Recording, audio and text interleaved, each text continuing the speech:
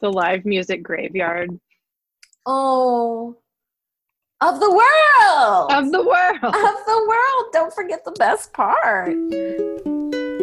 What's after breakfast? What's before lunch? It's Austin, Texas. It's Weird Brunch.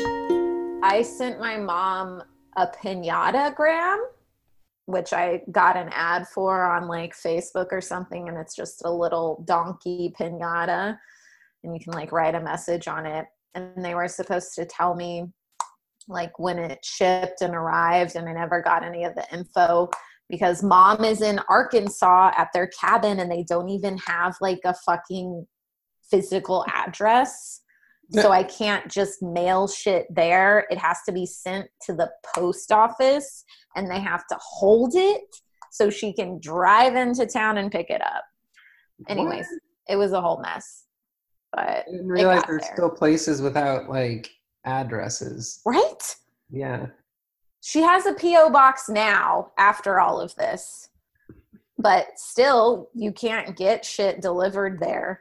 Because Wait, she didn't have a P.O. box? So they would just like...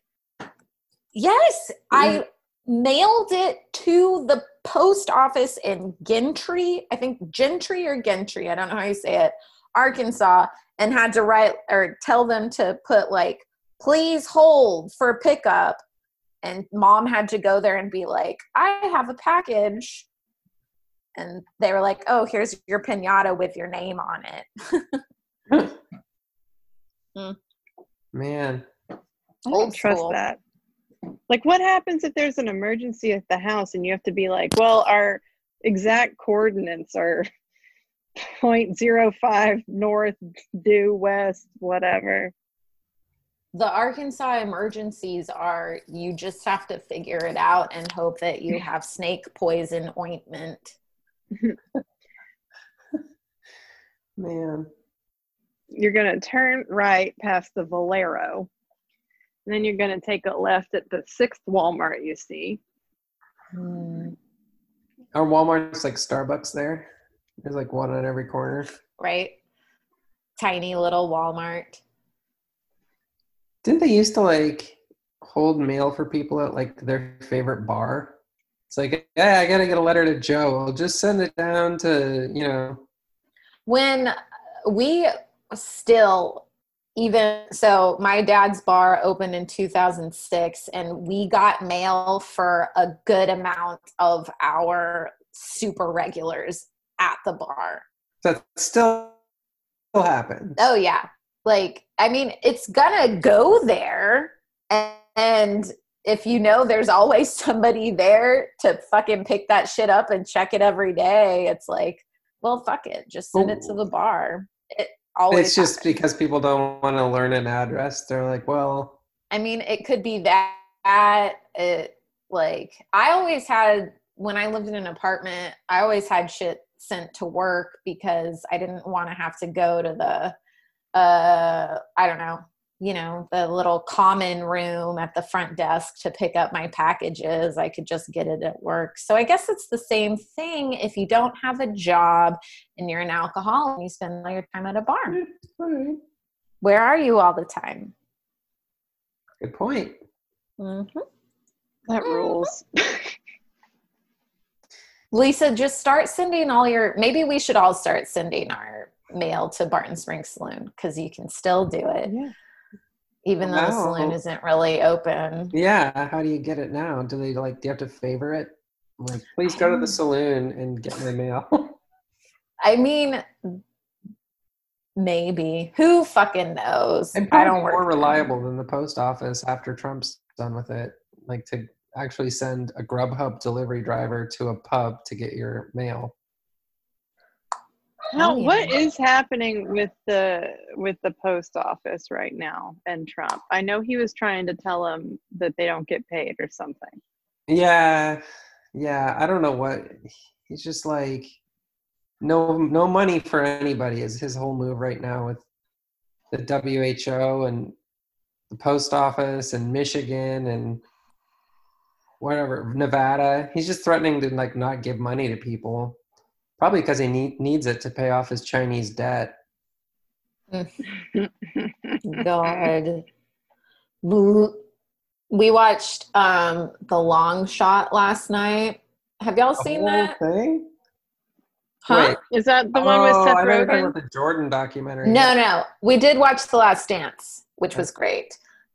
But The Long Shot is with Seth Rogen and Charlize Theron and June Day and Raphael. And Bob Odenkirk plays the president, and he's an actor.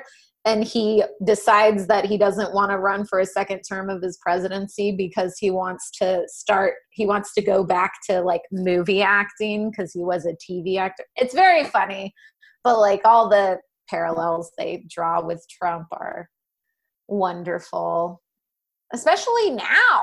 So if y'all need a laugh, God damn it, go watch that movie because it's great.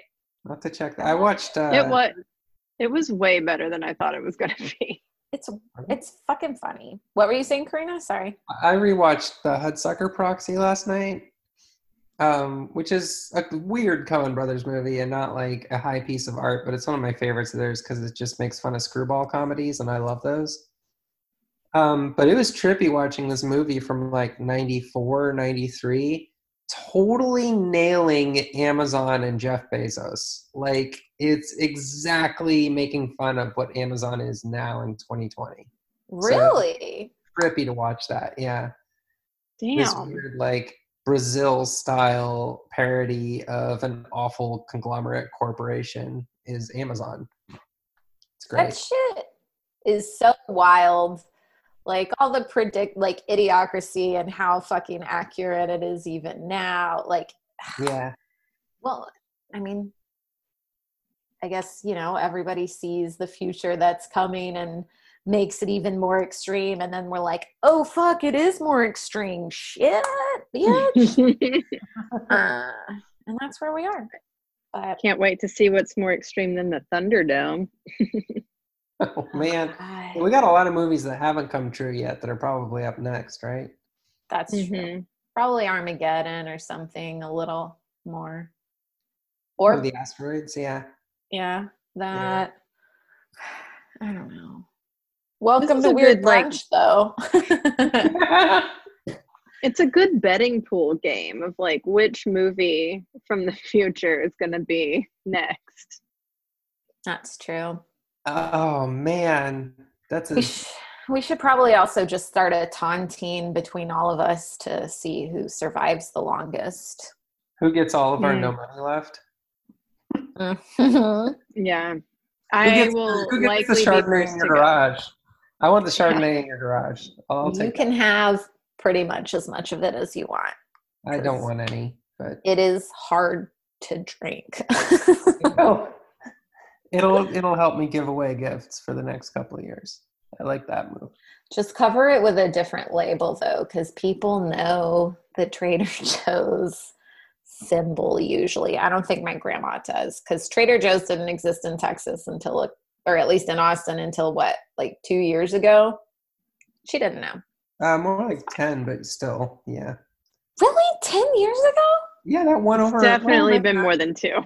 The one down by the power plant? Yeah, down by Seaholm. Seaholm got redeveloped in what, 2012? It's probably been almost 10 years. Yeah, maybe you're right. Wow. Did we say I'm Karina Magyar? Oh, I'm Lisa Friedrich. Oh, I'm Whitney Lamond. Okay, then. There we go. You guys ready for some stories that'll take your mind off current events and or possible future events? Woo! Yay! Will they though? I feel like some of this is current. Well, you never know what we're going to talk about, do you? Did that fart come out on camera? Did you fart? Really loud, yeah. Oh my god! I didn't hear it. Sorry. Oh no, that's Whitney's favorite thing. Farts are my favorite thing. Oh, okay. Well, next time I'll try to I'll put my laptop a little lower. Put it right up to your butt. We were talking about how like everyone has just forgotten any kind of social decorum. Yeah. Because like there have been some Glassdoor reviews that have been left upon my company from people who are still working there that are like, "Oh, you bold at home, okay." Yeah, people Also, I've don't. been farting nonstop, and there's just no way I'm gonna not be able to do that in public. It's going to be hard to stop that habit. But you got 2 dogs to blame it on, too. So that's nice. That's true, but they Yeah. won't be with me at the mall. Are you smoking a corncob pipe? From the future. Oh my It's a vape that looks like a key. Like, oh, I got to get to my car. No, Oh, it's officer, that. that's not Okay, I illegal. remember that. Just for Are some you- reason, Take me to jail. Are in you the smoking a window. corncob pipe? it looked like a Sherlock Holmes pipe. I don't Oh know. my Look, I love we've all given up. it. That social decorum is out the window, except for my smoking habits, which are now Yeah, very fancy. real uppity. That's Look down on you through my nose and my fucking corncob pipe. wild. Well, speaking of uppity, let's talk about Stephen of Bourbon. Ooh. Sounds like a bitch. That's not who we're going to talk about him, but we're also going to talk about, most importantly, Saint Gwynefert. Gwynefert? Gwynefert. Saint Ooh. Gwynefert. Oh, I like bless it. that poor Possibly- saint. Saint Gwynfor. I don't know. It's French, but Gwynefert. Gwynefert is more fun to say. Yeah. So, Stephen of Bourbon was around in the 1200s, and he was a Dominican preacher. Not Dominican like Dominican Republic, like Dominican like that was his order in the Catholic Church. And what was going on in the 1200s in the Catholic Church is they were doing inquisitions, but not the Spanish Inquisition. This is earlier. These inquisitions were less about like catching and torturing and more about going around like finding pockets of people doing Catholicism wrong. So it was more inquisitive. It was more inquisitive. It was a little gentler. And it was just solving this problem they had. You know, they didn't have TV, they didn't have radio, they didn't have newspapers, they didn't have literacy, they didn't even have like wheels that worked well. So like information was sort of word of mouth. And a lot of these little towns in Europe that had only become Catholic like a few hundred years before at most were sort of just winging it based on hearsay and what traders would tell them Catholicism was. And like local priests would just sort of make shit up. And it wasn't, it was sort of Catholic policy that if like any local superstition was around, like don't try to squash it, just try to turn it into something Catholic. And that was pretty smart in terms of marketing, you know, but it still led to some really weird shit going on. So the Second Inquisition happened. First one was about killing anybody who was a heretic. The second one was about going around and trying to like find the weirdos and like tell them, hey, here's how you really do Catholicism. Stephen of Bourbon we know about because he left a very detailed journal, and it is highly entertaining if you're into the Second Inquisition and also All you Second Inquisition fans out there. definitely check out Stevie. He is your dude. He's entertaining not only because he's like a really uppity, stick in the mud, kind of like ramrod, doesn't like anything that's free and loose and fun going around the country. But also because he was like kind of the 1200s or the 13th century X-Files. Like he would go into weird little villages, find some weird shit, investigate it, be his own, like, because he was a priest, he still believed in superstitious weird stuff. So he was both like Mulder and Scully. And he would have like arguments in his journal about whether or not these people were divinely inspired or just insane and needed to be like brought to heel. And then he would kind of decide, and then he would tell them what's up. So a lot of fun. But the best story to come out of it, and probably the most famous to this day, is his discovery of Saint Gwynefert. So he went into this little town in southeastern France and was just kind of asking around, like, so how y'all doing your Catholicness? And who has the weirdest name here? Yeah, and this woman in the town was like, well, we're all very holy and church going, and around here most of us are most proud of our local saint, Saint Gwynifred. And at the time, this was literally how you became a saint. Now there's all these things, you have to perform a certain number of miracles and become like world famous, and then maybe the Pope will like do a thing. Back then it was like, oh, you just want to call somebody around you who seemed holy a saint? Cool.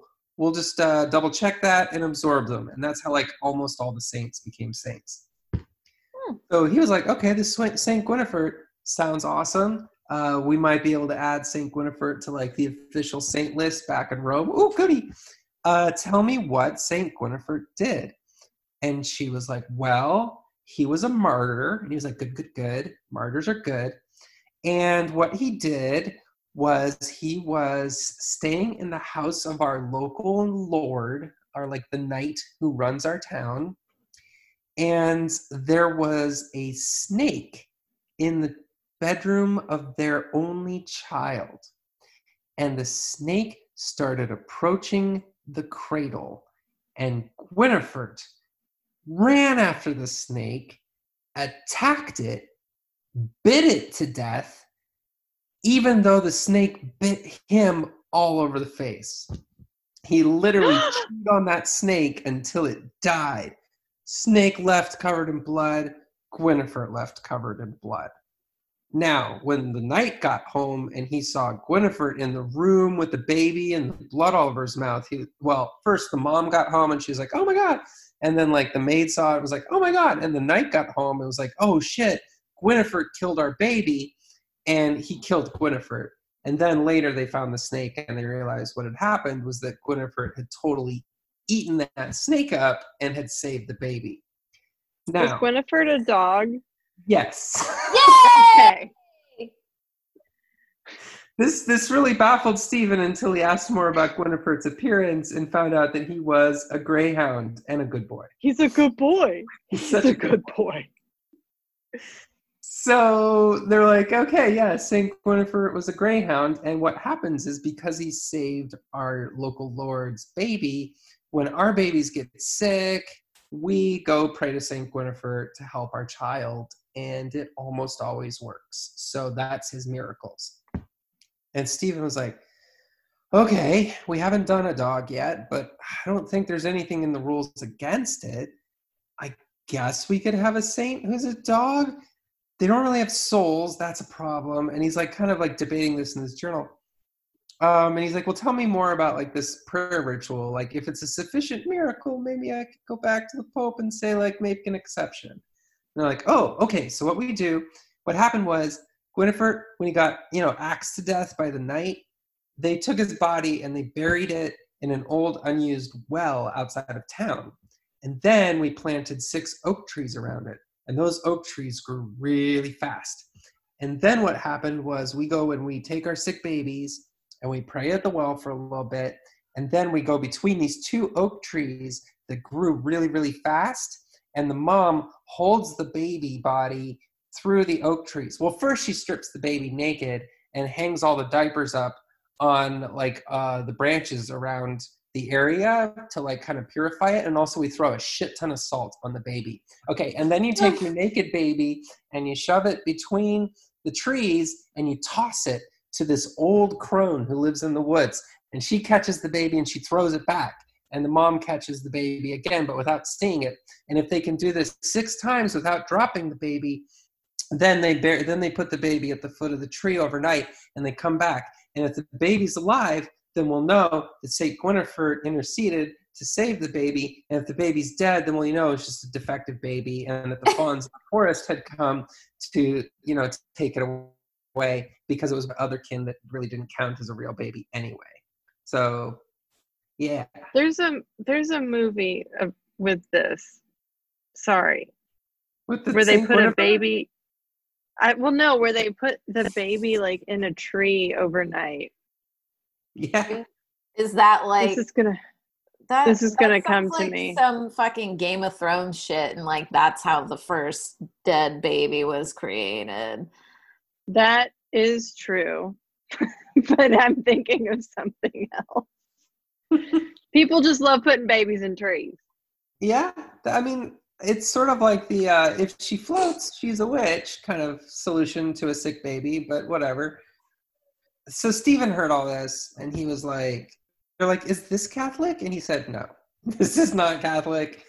And so that ended the sainthood of Gwynifred. He was like, and it had just been an accidental miracle where the babies got better, but like, you're doing all this witchcraft. No. So what he had them do was he had them dig up and burn the grove of trees in a pyre over the well, after they had dug up the dog's bones to make sure that the dog's bones got burnt up to ashes. And then they took the ashes and they spread them all over the ground so that nothing would grow there. And then he held a quick church service to explain to everybody in the town to fucking cut it out. Just stop it. Just don't do that anymore. That's bad. That sounds more barbaric than any of the shit that they were doing up until then. You know, like I said, everybody was kind of just making shit up. This was St. Stephen's on-the-spot call for how to teach them a lesson. This wasn't like out of a playbook from Rome. Right. If only we had lived back then and we could have just made up fucking religion. That would have been cool. Exactly. Everybody was having a fun time. So anyway, they did stop throwing their babies into trees overnight to see whether or not they were changelings, but they did not stop praying to St. Gwynifred. And so up until about 1971, there was still an annual ritual on August 22nd at the spot of St. Gwynifred's bones, where this whole town called St. Roch in Lyon would go and pray to St. Gwynifred. So even though he wasn't officially recognized, that town recognized that he was a good boy. Oh, I love all he was the best boy. He was. They have like Saint Gwynifred little pictures of him, and he looks kind of like almost kind of like a greyhound-esque dog. Yeah, maybe not as skinny. Yeah, exactly. What a good boy. Yeah. So the irony of this whole thing is that St. Gwynifred only persisted because Stephen of Bourbon wrote about this whole thing in his journal, and it was the one story everybody remembered from it, and like that kept the legend of St. Gwynifred alive instead of actually ending the whatever, the cult. God, I bet that nerd was pissed. Yeah. I bet everybody also was just like, God, I feel so bad for axing this dog to death because it was just trying to save the baby. Whatever. Yeah. I'm going to start worshiping Saint Gwynifred. Oh, yeah. It's a good saint. There's if you want more information, go to thegreyhoundsaint.com. Like there's a whole website kind of dedicated to Gwynifred. I might just start, if my friend's kids get sick, I'm like, I know what to do. Let me have that overnight. I'm going to go throw it over a tree.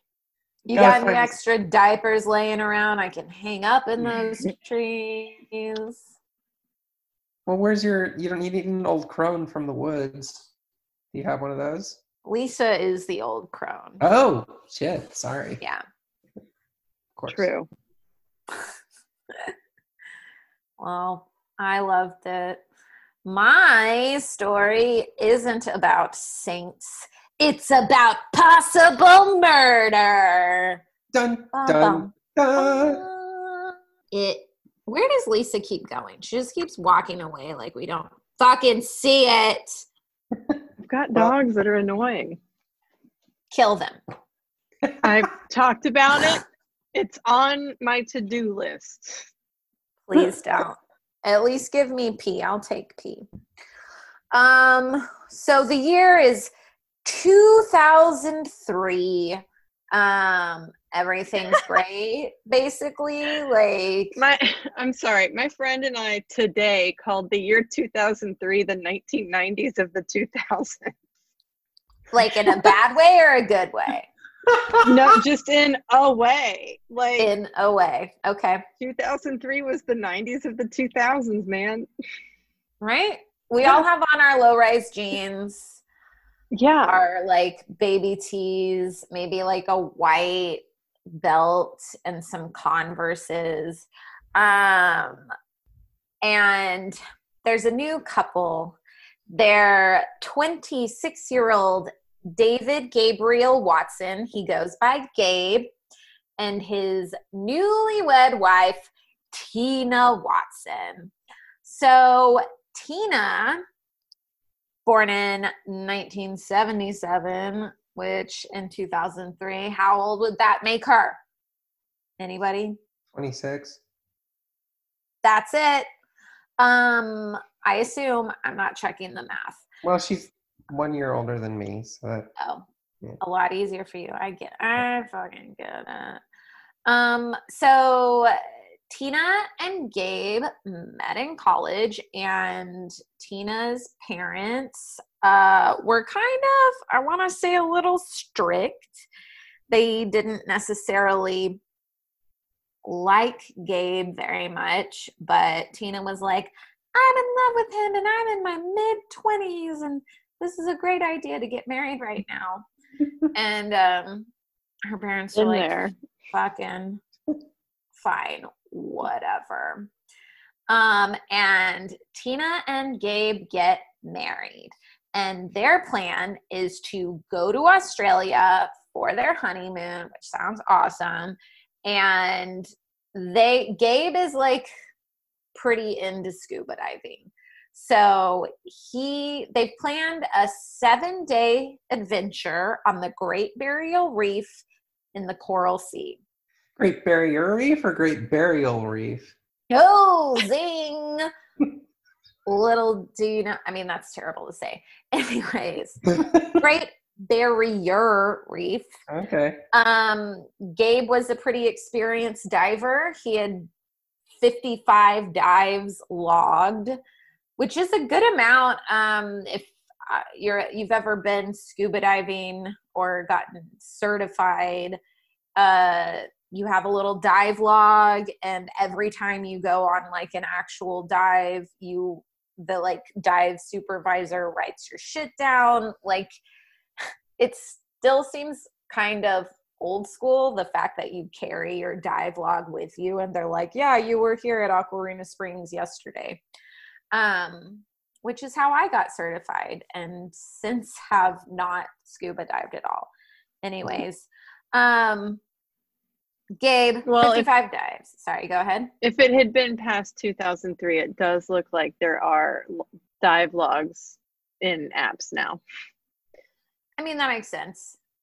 But even when I got certified, which was, I don't know, maybe like 3 or 4 years ago, no, more than that, 5, I had a log that was just like a little book, almost kind of like a passport type sized thing. Anyways. That sounds more fun. Sorry. It is a little fun. Just letting all the scuba divers who are listening know that we know what you're doing. We're in the know about your cool new app. Mm-hmm. Gabe has 55 dives. Tina, when Gabe was like, I want to go scuba diving for our honeymoon, she's like, cool, I'll get certified.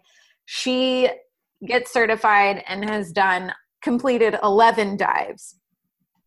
All in a quarry, never in open sea water or anything really with any type of current, which is way different.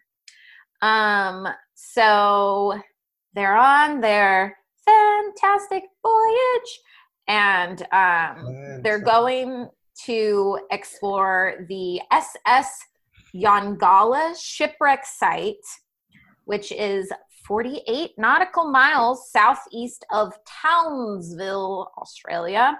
I've been there. Townsville? I've been there. Oh my God, she's been to Townsville. Yeah. It's a good place to go see the Great Barrier Reef. It's like a town. It's like a ville. You know. Like the name of a town in some CW show. It's literally the name of the town in Powerpuff Girls. Oh, yeah, it is. Yeah. In Townsville. The city of Townsville. Yes. So they go out on the boat to get to this shipwreck with a bunch of other people. There's a lead diver, as most dives, I think you have to have, if I remember correctly. They're out there, they hop in the water, like within the first couple minutes of being in the water, Gabe and Tina both resurface, and Gabe is like, hey, my dive computer is broken. Can somebody please fix this or give me a different one? And then that does happen. So there are two, well, I'll get to that later. They go back into the water for a second time. So that's where shit gets bad. I love every story you tell the minute you say that. Do I say that a lot? Yeah. Yeah. Oh no!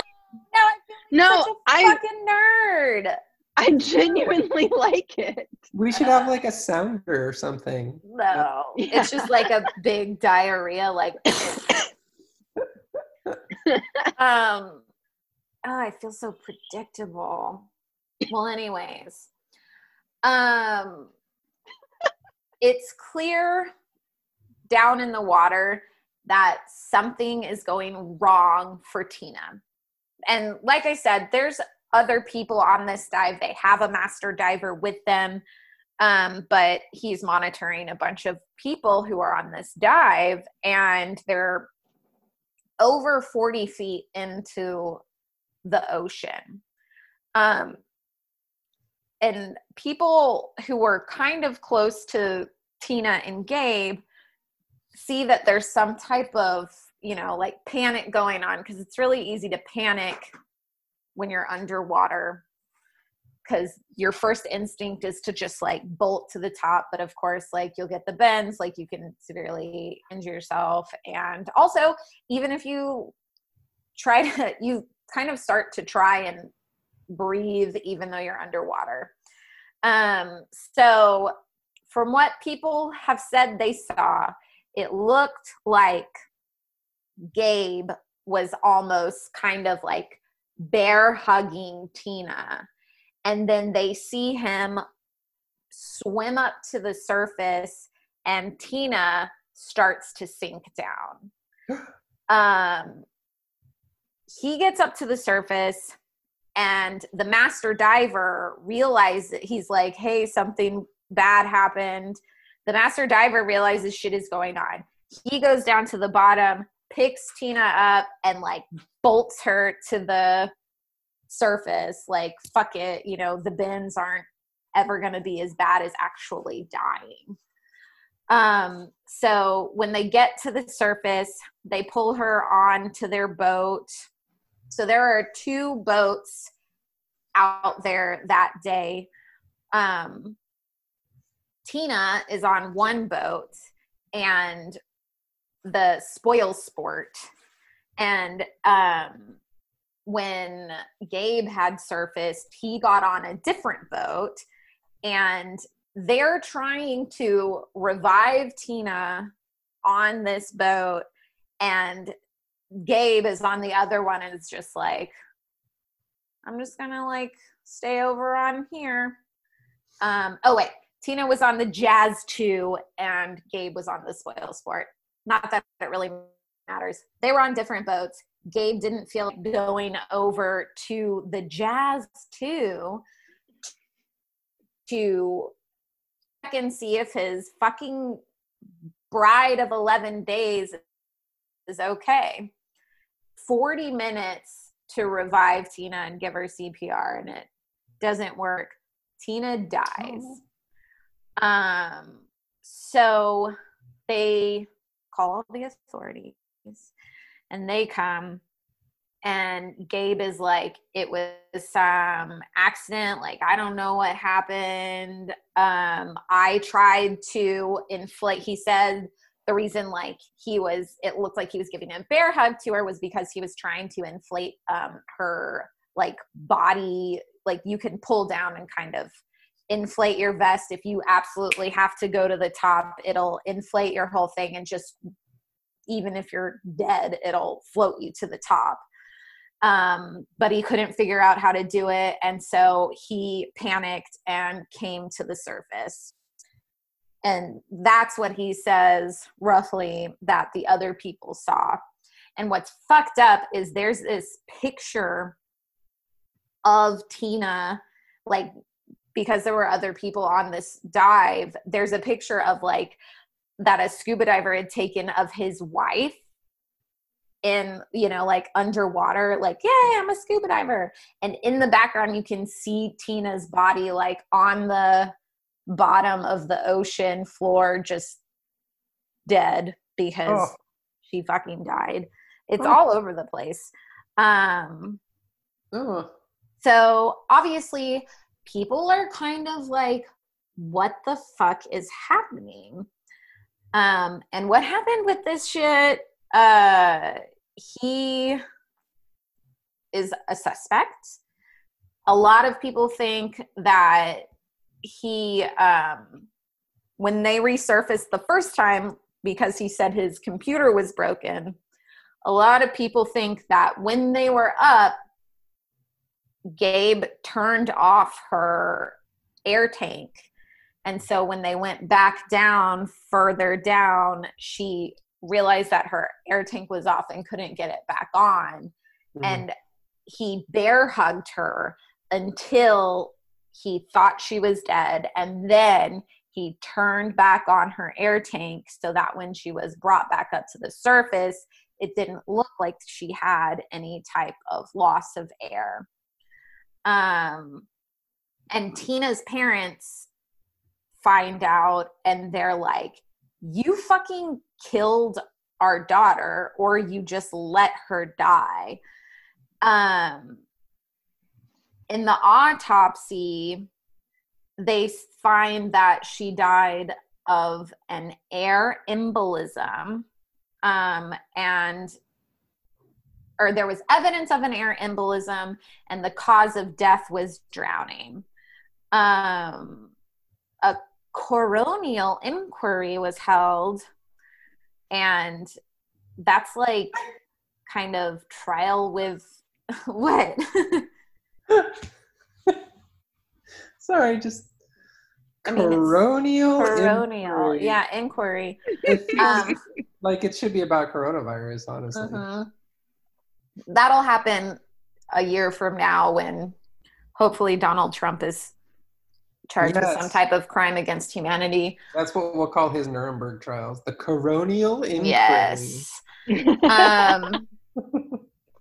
So during the coronial inquiry, the prosecutor's evidence showed that Watson's story was contradicting the record of his actions stored by his dive computer. They suggested that he had turned off Tina's regulator and held her under the water until she was unconscious, turned back on the air, and let her sink before resurfacing himself. They described it with reenactments and various scenarios conducted by police divers. And like I said, Tina's father is like, you fucking did this on purpose, and you increased her life insurance policy and made yourself the sole beneficiary before she fucking died. Oh, that's a bad look. And everyone's like, oh no. Turns out though, he didn't really do that. He and Tina had looked into increasing her health or her life insurance policy, but in the guy who was giving them their life insurance policy, in his notes, he was like, talked about it, are going to revisit later on this year whenever they get back from their honeymoon. So it wasn't really a thing, even though everybody thinks it was.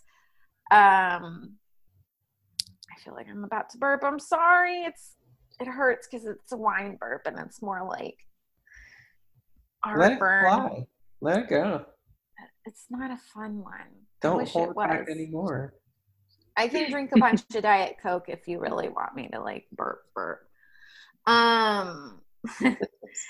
Anyways. Burp, burp, burp, burp, burp.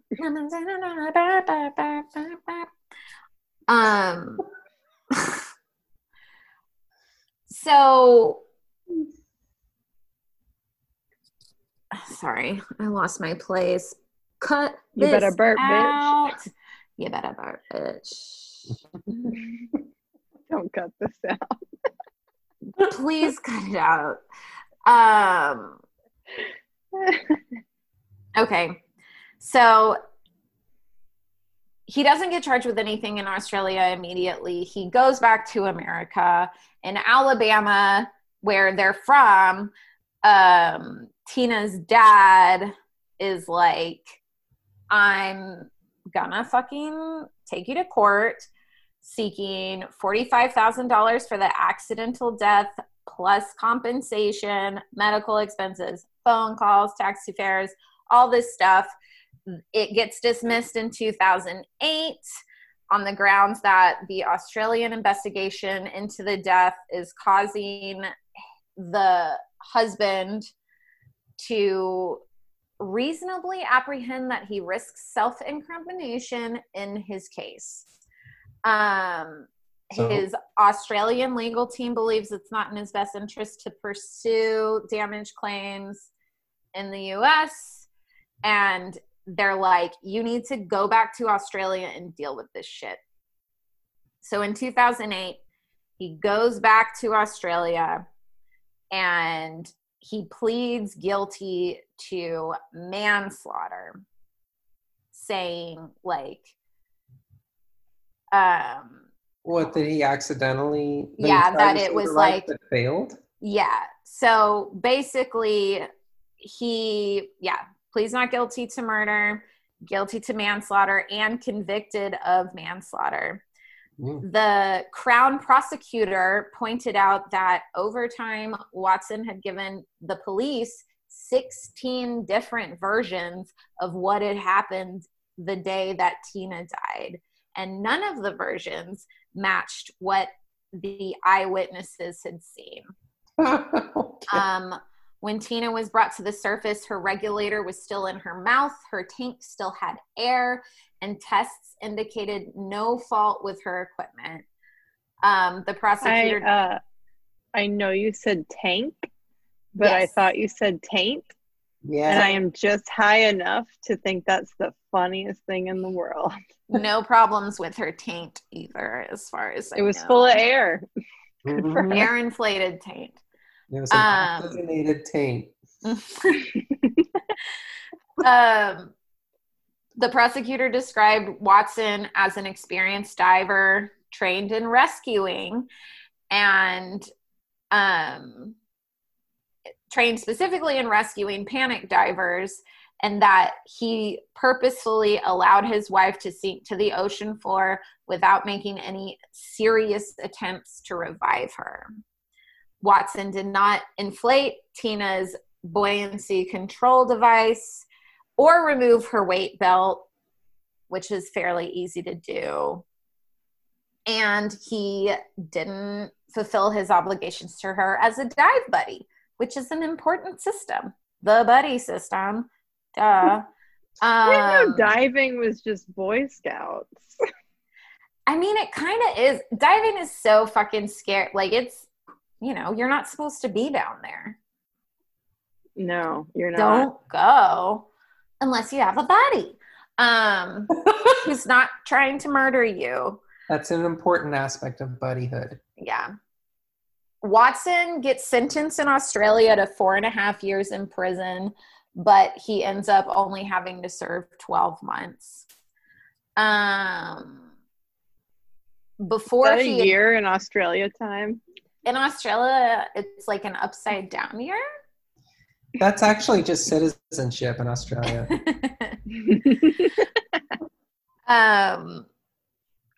So before he went back to Australia, he got married to another woman who looks exactly like Tina. It's kind of creepy. A lot of people, yeah. I mean, I guess he has a type, if you want to say that. a lot of people think that he fucking did it, or at least in the least like allowed her to die instead of saving her. But they had kind of like a professional witness or whatever. What is it called? Why can't I think of it? Like I think it is professional witness. Sure. Or no, like An expert? yeah, like an expert on trial or whatever. God, a professional witness. Expert. Why not? God. Oh. Okay. I just So- see all of the murders. Yes. A So psychic.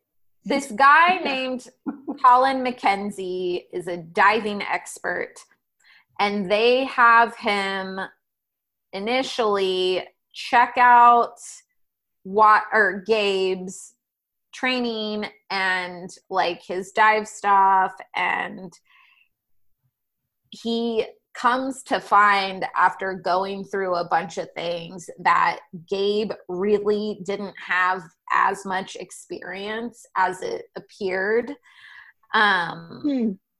After going through his diver logs and certificates and histories that he didn't have access to initially, he claimed that Gabe should not have been allowed in the water and never as a dive buddy for his wife, who had no open water scuba experience. Tina had a heart problem as well. And on the release to go on that scuba diving thing for their honeymoon, she was like, nope, never had any heart problems, even though it was required that you let a dive expert know that you had if you had that type of thing. Gabe had received rescue certification, which normally takes 4 days after completing a 2-day course in an Alabama quarry, which also is not the same as Alabama quarry sounds like a sex act. or like a fucking country band. It definitely sounds more dangerous than the open ocean. I think if you can rescue somebody from an Alabama quarry, you probably qualify as like a Navy SEAL. So, according to the expert diver witness they had, Gabe had no hope of being competent. He could barely save himself that day, let alone his wife. And I don't believe he intended to kill her. Revelations that Gabe Watson that day had needed help to put on his diving equipment underscored that he was a dangerous amateur who showed, quote, a complete lack of courage when he abandoned his life. Damn, I'm gonna call you a pussy too on my way out. Oh man, Yeah. that's manslaughter. Yeah, exactly. And it is. You're just still kind of a little bitch. Yeah, you're a wuss. The dive company had offered an orientation and a guided dive with a dive master, and Tina and Gabe were like, no, we're good. We've been in that Alabama quarry. It worked out fine. It's the same as open fucking ocean. Yeah. And so later on that year, the company pled guilty to contravening safety standards. Ooh. And they were fined $6,500. Well, that'll Is teach that him. the same as intervening? No, I think it would be the opposite. no, Or contravening. like is going like- around it. Yeah, exactly. So anyways, lots of people think that he did it on purpose, but I think that he probably was just incompetent and then panicked when she was going under and then just kind of let her die and save himself. I think one of my biggest fears is drowning, and it's not necessarily the act of drowning, it's dying in the ocean. That's a good place to drown. I mean, yeah, but like then you die in the ocean. Like, what's gonna eat me? We might not even know about it yet Well, you know why the ocean is salty? from all the people. Yeah, from all the bad feelings. No, from all the dead shit in it that's rotted and decomposed in the water. Oh yeah, that's why I hate the beach. Yeah, beach sucks. Not a fan. So this one, oh boy, do I want to talk about Woody Harrelson's dad. It's nuts. This is nuts. So Charles Boyd Harrelson, how fun is that middle name? Was born on July 23rd in 1938 in Lovelady, Texas. His mother was Alma. She lived from 1903 to 2002. So good genes, Woody. Yeah, no shit. And then Boyd, his father, lived from 1901 to 1976. Harrelson, I know, not great. So Harrelson, in his early 20s, he goes out to California. He's selling encyclopedias door to door in the daytime, and then all night he is out gambling. And then actually, yeah, in 1960, that's when he was convicted of his first felony, unarmed robbery. You will see me not talk about that again for a minute because it's so less important than these other pinpoints. So later on in the 60s, he becomes a hitman for the mafia in order to pay off some gambling debts. The body count, according to him, has been totaled in the neighborhood of 50 and some informed sources. But a lot of mafiosa have said, like, he may have been involved in that many killings, maybe driving the car or something, but he carried out maybe 6 killings. Anyway. That's still a lot. I mean, if you're there for like 50 killings, that's a shitload anyways. He did like 12% of the killings he saw. That's a high percentage. Yeah. We should give him that. Yeah. She knows math. At least. She does. So, Charles Harrelson was married 4 times. He had Woody and 2 other boys with his second wife, Diane Lou Oswald.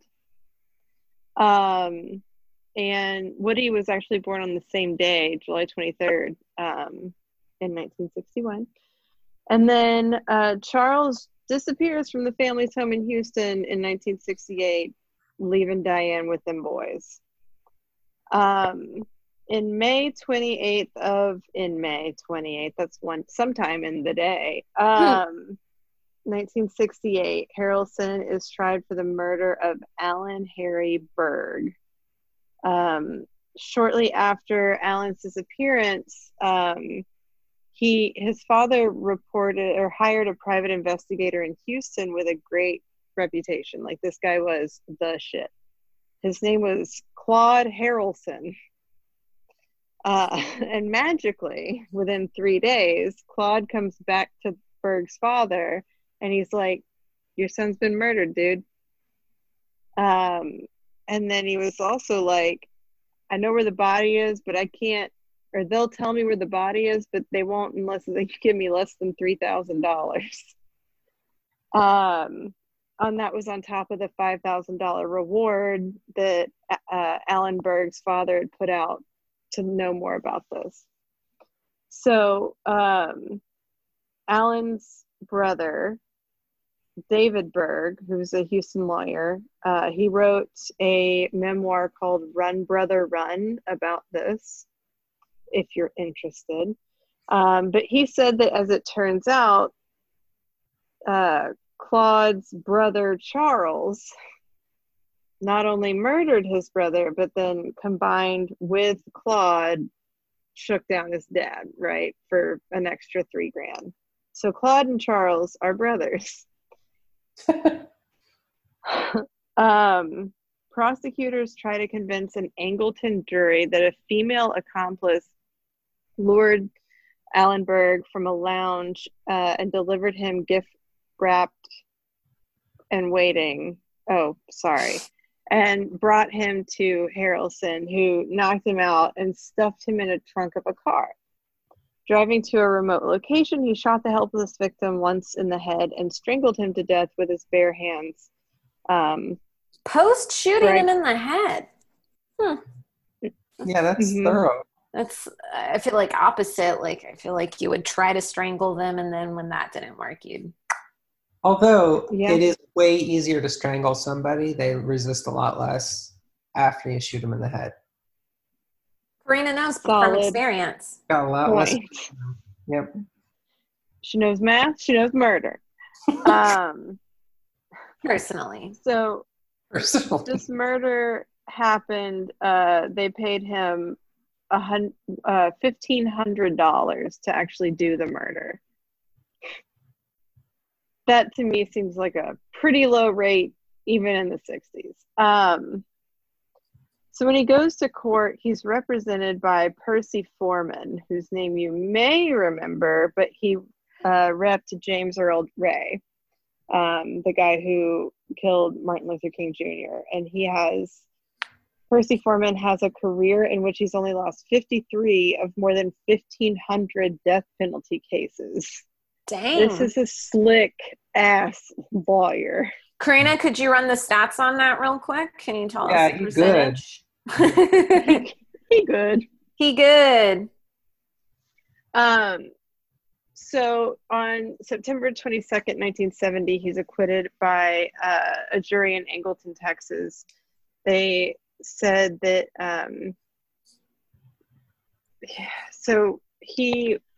the woman that they said was with him, it said that he liked to have witnesses to his murders.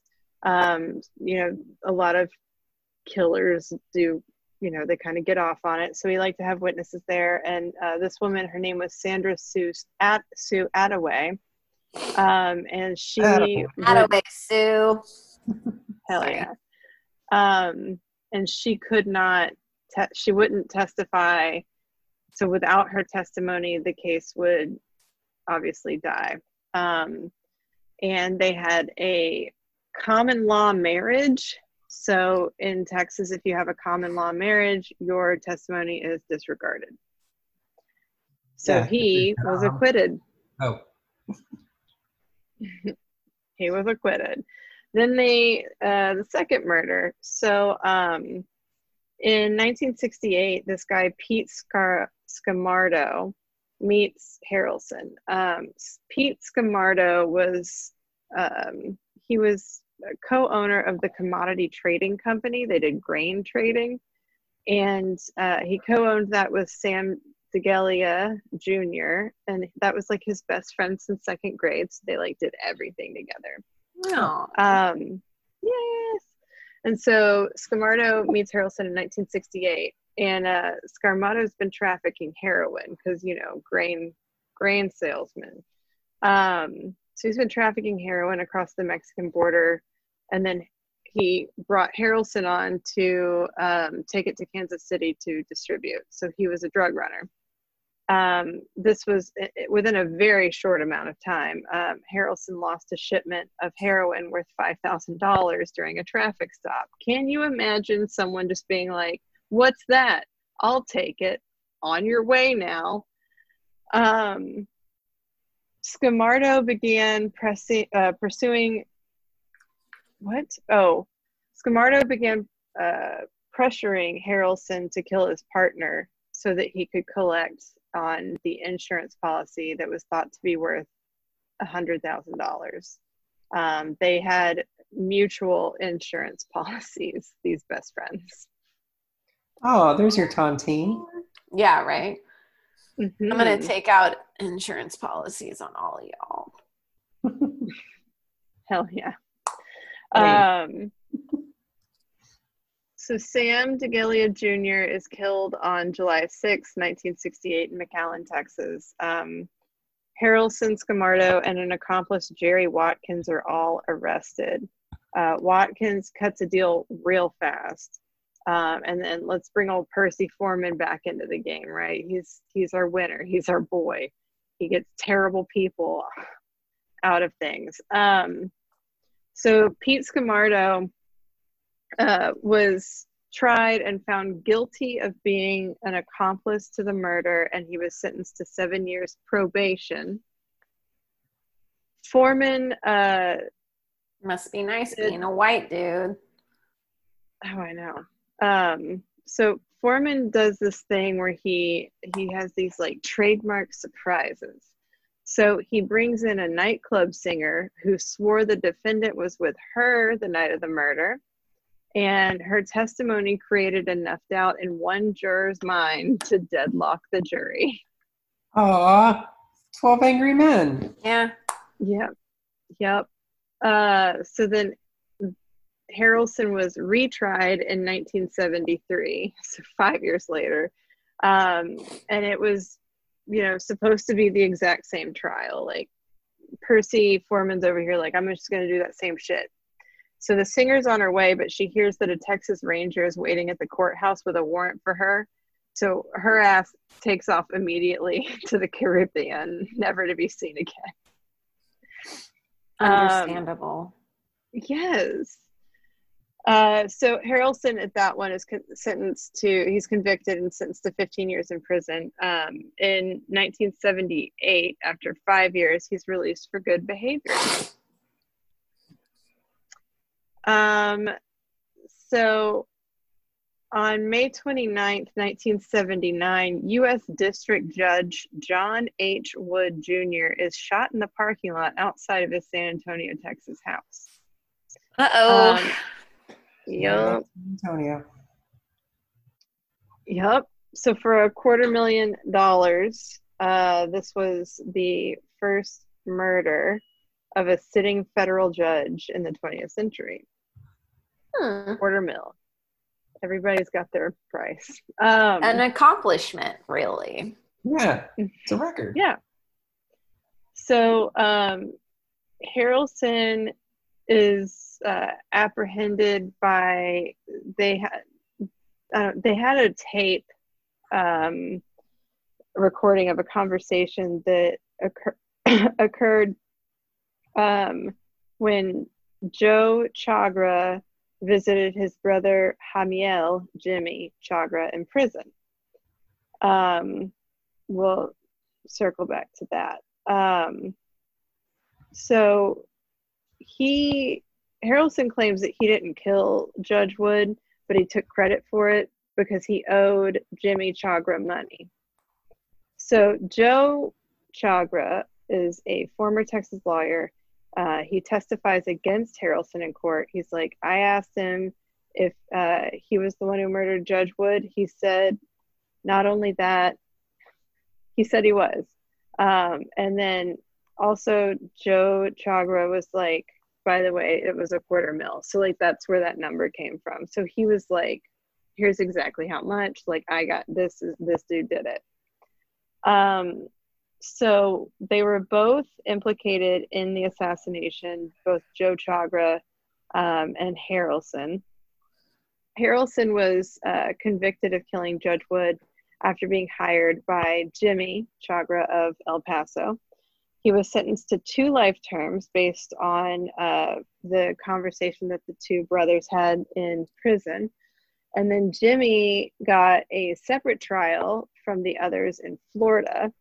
And since Joe didn't testify at Jimmy's trial, he made a plea bargain and then didn't testify. And then without enough evidence, Jimmy was found not guilty. So Harrelson is in jail, even though these other guys ordered it.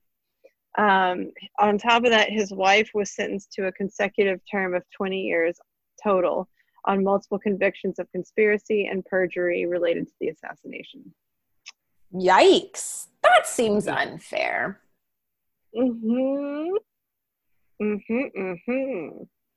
This arrest came, there was a 6-hour standoff I think in 1980, where he was high on cocaine. During that Driving a- standoff, Yeah, it Yeah. was 1980 after all. yeah. During the standoff, he threatened suicide, saying that he had killed both Judge Wood and JFK. In a in the That's why Lisa's into this.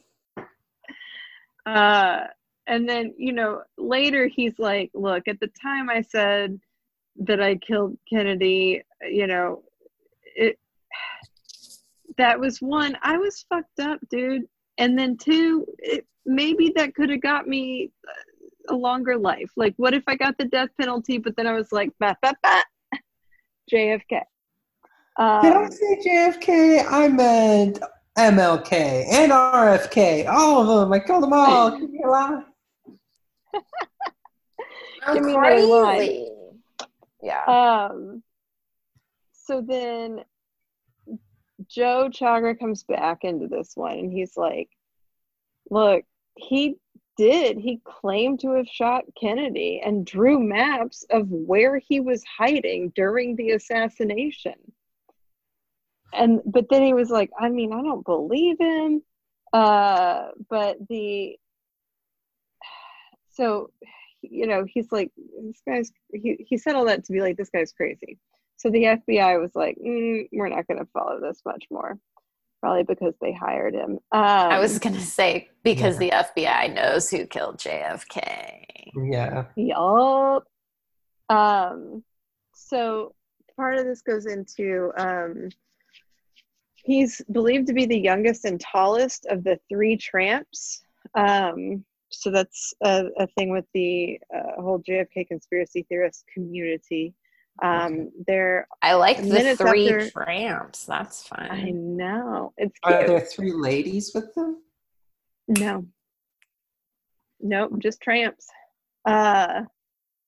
So minutes after JFK's shot, Dallas police found a trio of unusually well-dressed dudes in a boxcar behind the grassy knoll. So there are many photos of them walking these three dudes out of Dealey Plaza. So they say that Lois Gibson, a well-known forensic artist, matched photographs of Harrelson to the photographs of the youngest looking of the three tramps. So that's just a thing, maybe. He fucking. I mean, it's not his fault. He was just hanging out in a suit in a boxcar with the boxcar children, like, and JFK happened to be there in Dallas, like, whatever. Yeah. He was also in a babysitter's club. Yes. And I'm sure there's one other, like Hardy Boys. I guess that's too old. Yeah. Anyways, Yeah. sorry. We really railed it there. No, I just started thinking about the Hardy Boys and got excited and like just kept thinking about it. I was making a train joke. It's fine. On Independence Day, 1995, July 4th, Welcome to Earth, Harrelson and two other. Actually, that movie came out on that day. Did it? In the year 1995? Yeah. Yeah. Fuck yeah, it did. Damn. The things that I don't remember are vast, but the things that I do remember are so questionable. They're pure. They're pure. They are. So July 4th, 1995, Harrelson and two other inmates, Gary Settle and Michael Rivers, attempt to escape from the Atlanta Federal Penitentiary using a makeshift rope. Let's go classic with it, boys. Oh, man. Homemade's the way to go. Yeah. DIY. Put that shit on Etsy, Playboy. So then one warning shot was fired at them from the prison's tower, and the trio surrendered. Okay. Y'all could have. So Harrelson is subsequently transferred to Supermax prison, ADX Florence in Florence, Colorado. In a letter to a friend, he was like, you know what? This shit rules. I love it. There's not enough hours in the day for my needs, as a matter of fact. The silence is wonderful. Oh. I mean, he Wow. went from where, like South Texas to like Colorado. I'm sure it's way more pleasant up there in a prison. Yeah, the air is crisp. Mm-hmm. Yeah. Sky is blue. Blue. Bleu. Bleu. Gwyneth. Okay. In 2003, Chagra recanted his previous statements. He was like, you know what? It wasn't him that shot Judge Wood. It was someone else. Oh, man. Yeah. This is exhausting. So, dude. I know. So Harrelson's son Woody, whenever that statement was like, never mind, he was like, oh, hey, let's get this conviction turned around. But that didn't happen for him. And then on, so David Berg, his dad is like innocent? Mm-hmm. I mean, I know Woody has been like fighting for him, right? Isn't that a big part of it? Like, his dad was obviously like a criminal, but the shit he's in jail for isn't necessarily kosher. Okie dokie. Yeah, Woody is very like, he's talked publicly very little about it, but he has said like, yeah, I go visit him, we talk, we hang out, and it's weird because I can see my mannerisms in him, like we do the same. So he's very like, you know, I don't think he's out there screaming from the rooftops, but he is like active in wanting to clear his father's name. Yeah. So David Berg, the brother of the first murder, Alan, when he spoke on like his feelings about a retrial for Harrelson, and he said he has inserted himself into the story because over the years he has attempted, he's talking about Woody, he has attempted, if not to heroize his dad. And some of the things Woody Harrelson has said seem to me to be insensitive in trying to legitimize his dad to the survivors of the many men Charles Harrelson murdered. The Texas Rangers think maybe as many as 20. I understand sticking up for your dad, but do it quietly. So, Okay. So David it's more Berg like a point of style. All right. I mean, really, that's kind of what that boiled down to. Like, is it less insensitive if he sneaks behind your back about it? Yeah, seriously. Right. I understand talking shit, but like not to my face. That's what he's saying. Yeah. On March 15th, 2007, Charles Harrelson was found dead in his cell, having died at the age of 68 of a heart attack. Oh. I didn't know he died was dead. Yeah. Chagra died in July 2008 of cancer. Also, I do want to say that as I was researching this, I definitely found a podcast that came out about this literally weeks ago called Son of a Hitman. So if you would like a more detailed, likely less high version of this story, strap in because they've got episodes, plural, dedicated to this shit. I know I'm going to listen. It's just fucking insane. Yeah, that whole, like, well, I had it written down and emailed to myself as one that I should look into for Weird Brunch also, but I didn't do it, and I'm glad I didn't because that would have been weird. I've expected it to happen a couple times, like when something sort of current comes up and it's right up everyone's alley. It's like, are we both gonna come to this and just I don't know. I wonder if it would work. That's all I'm saying. But Probably. yeah, that podcast is good. Not as good as ours. Well, you heard it here first. But you heard it here. Well, I mean, theirs is already out. But you heard it here first. Yeah, but you heard it here first, listener. Because yeah. about there is you've been like, I thought you were also saying that I had heard it here first, but I hadn't. oh, well, yeah, I could have been talking to you too. I just think this is the most Texas story maybe ever. Like, fuck the Alamo. This shit is nuts. Remember Woody Harrelson's dad. Charles Boyd? I want to name a kid Boyd. We should call it the Dadamo. The Dadamo. No, we shouldn't. I take that back. You know, the best, the Alamo's the second best thing that happened in San Antonio. The first, killing Judge John Wood. I had a good time doing this. Yeah, I hope y'all did too. I did.